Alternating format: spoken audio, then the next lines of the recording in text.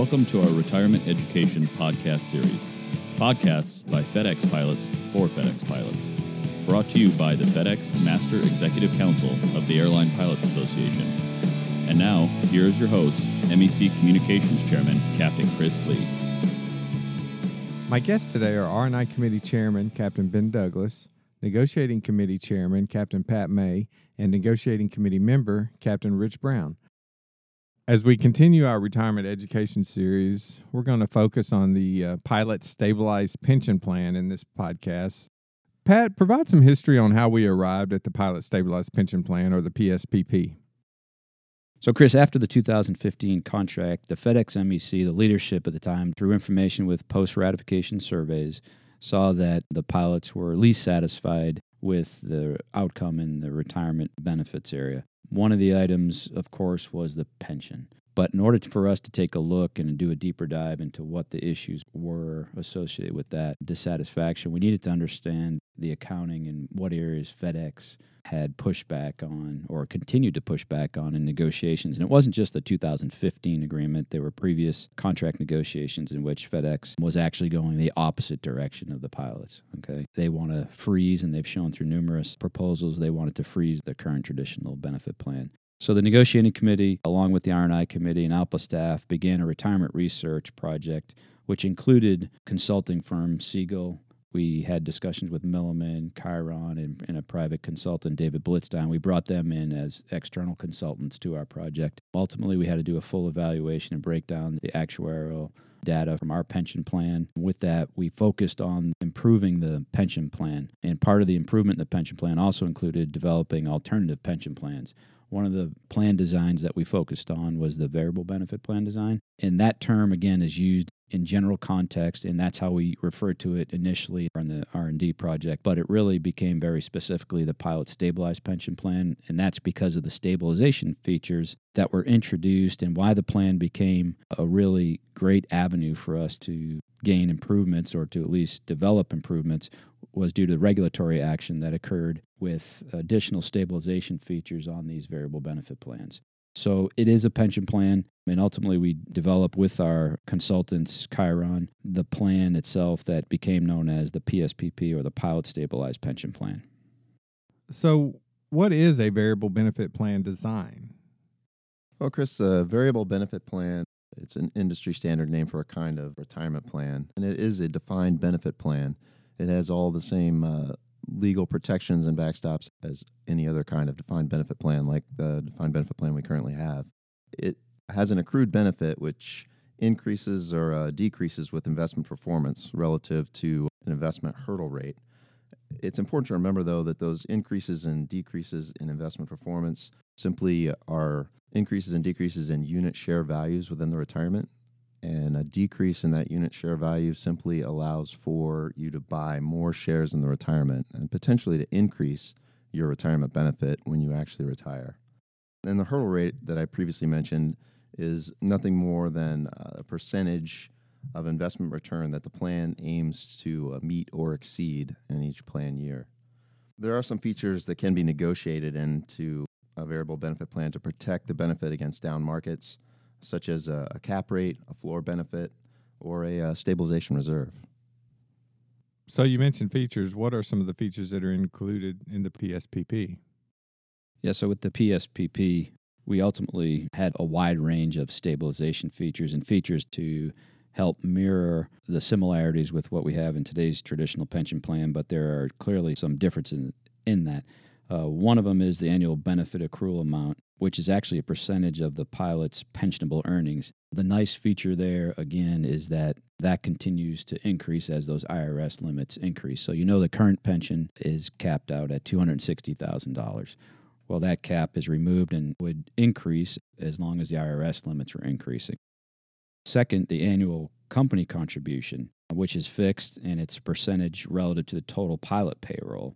That amount actually would be negotiated, but the consistency in that is a benefit that is helpful for the company. So from a planning perspective and an accounting perspective, it's very similar to the defined contribution plan. So as the company, realizes a 9% continual contribution on the DC side, they would have a fixed percentage based off of uncapped payroll, so non-IRS limited payroll, that gets consistently contributed year after year. So what that does is a twofold effect. One, benefit for the company and reduces volatility, but the benefit for the pilots is that it's a hedge against inflation. And we talked previously about one of the challenges in every pension is that typically they don't have cost of living adjustments anymore.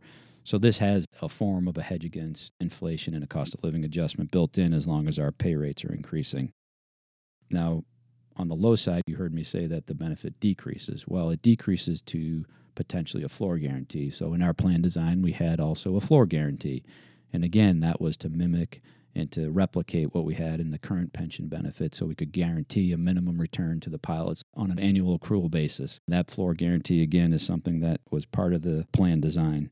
The stabilization reserve ensures that the variable benefit doesn't fall below the floor benefit, but it can also be used in a secondary way, and that's for post-retirement stabilization. So if a pilot wanted to maintain a fixed benefit, the fixed benefit, just like today's benefit, would be paid out, but it would never change.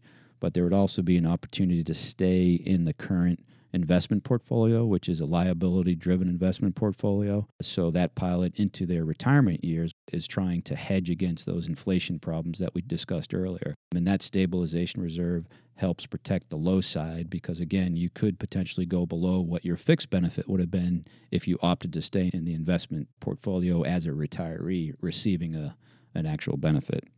The final piece that puts this PSPP, or the Pilot Stabilized Pension Plan, together for us has to do with the transition. And the transition is always tricky when you're trying to transition an employee benefit from one plan design to another. And again, we try to minimize some of that turmoil by adding these in. But one key ingredient was the transition look back. And the transition look back is simply this, and it applies to every single pilot on property, and it would apply to every pilot on property as of the date of the signing.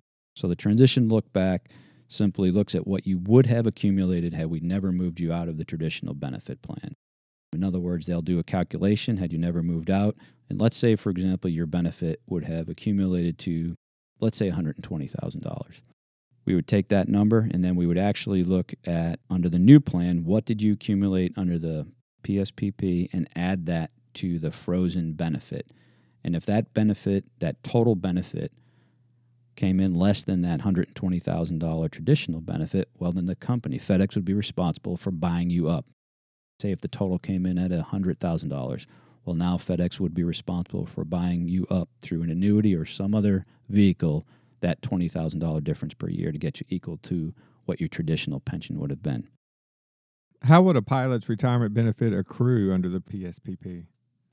So, Chris, as Pat and Rich alluded to with respect to plan design and some of these features, the pilots would accrue that benefit amount equal to the percentage of the pilot's pensionable earnings up to the IRS compensation limit. So that's the main component or design of this plan. And so those IRS compensation limits are indexed and increase with inflation annually. So as a result, the pilot benefit is self-adjusting as the pilot pay and the IRS compensation limits increase. And the benefit amount is used to buy share units of income in the retirement plan. So as we're talking about these share values, as we buy these shares, it's similar to dollar cost averaging into a mutual fund, where if the share value were to go up a little bit because investment returns were good, you would buy a few less shares. If the investment performance is not quite what we hope, then you buy a few more shares so that you are accumulating shares till the end of your career, so that the ups and downs during your working career don't necessarily affect the benefit that you will get after you retire, except in terms of how many shares that you accumulate along the way. Is there any scenario where a pilot would receive less than they would have in the current pension plan? No, Chris, there's not. You would receive the higher of whatever the computation would have been for the Pilot Stabilized Pension Plan or the current traditional plan. And that money is funded by FedEx and backstopped by FedEx, so that if there's not enough money in the PSPP or the floor value is below the minimum guarantee, FedEx is responsible for adding extra money to ensure that you get that guaranteed benefit. Okay, how would the PSPP be funded? The company is fully responsible for funding the plan. The Pilot Stabilized Pension Plan would be funded by a negotiated annual company contribution based on a percentage of uncapped payroll. So how does the PSPP improve our retirement? The PSPP, Chris, would remove the service cap and final average earnings cap, which limits the benefit accrued under the current pension plan. You know that since 1999, our traditional pension plan has been in place, and there's only been temporary modifications through contract negotiations in 99 and 06, where we've put years of service multiplier to a targeted group of pilots. This would be a permanent change to our pension plan, and we would essentially put a pension plan in place that was on autopilot. It would also account for the increased regulatory age change. When we went from age 60 to 65, we haven't capitalized on that increased age ability for pilots to continue work. So we have a number of pilots, the vast majority of our pilots now are staying to 65 years old before they retire. So over 50% of the pilots wait till they're 65. The other 50% typically come from ages 61 to 64 bracket. Single-digit numbers are retiring early. So we need to be able to capitalize on those extra years of potential increase in benefit earned. This plan does that. So whether you're here for 20 years, 25, 30, 35 years, there's a benefit accrual for each and every year. The second aspect of that, which I mentioned, was the final average earnings cap, which simply tracks along with the increasing IRS limit. When we first started looking into this plan design, it was $260,000. Now it's up to $285,000, exactly what Chiron had predicted in their modeling, and it continues to be supported by IRS improvements. So as our pilots continue to increase their pay, which typically tracks along at about a 3% year-over-year increase, we're seeing those same IRS limits increase. So one other benefit here, Chris, has to do with the bankruptcy protection.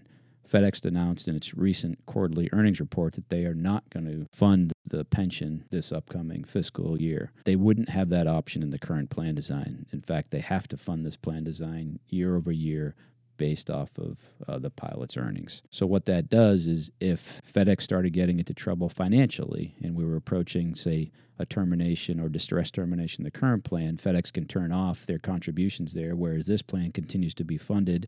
And because it's constantly matching its assets and liabilities, you're going into a bankruptcy potentially with a fully funded or nearly fully funded PSPP, unlike the current pension plan, which could be vastly underfunded at that point. So the level of benefit produced going into that scenario where PBGC is measuring both your current benefit that you accrued, what's capable of being paid out of the trust versus what they're backing up, your outcome is much improved with the PSPP. Does the PSPP eliminate the need to address retirement in future negotiations? Well, that's one of the inherent benefits of this plan design is that the continued leverage that we've had to exercise in negotiations when we sought retirement improvements has been significant, and it will continue to be significant in future negotiations if we don't get a permanent change such as a PSPP. So there are inherent benefits with putting this plan in place. You don't have to go back and continue to try and renegotiate cap increases. So let's say if we only went in and tried to capture a cap increase, again, which we've been unsuccessful at so far. But if we were successful in a cap increase this time around, well, that's great for everybody here through this contract cycle, but it's highly probable that the following contract negotiations, another group of pilots will be forced to go in and exercise that capital in negotiations again to try and increase that cap. And we've seen that we've been unsuccessful at doing it. We've offset some of that with our defined contribution improvements that we've made. We've been successful there, but it hasn't completely eliminated the need to see improvements here. So yes, it basically puts this particular plan on autopilot when it comes to the benefit plan design as it's designed today. Pat, Rich, Ben, thanks again for coming. If you have any questions for the R&I committee or the negotiating committee, please go to fdx.alpa.org and use the PDR link. Thanks for listening, and as always, be safe out there, and we'll see you next time.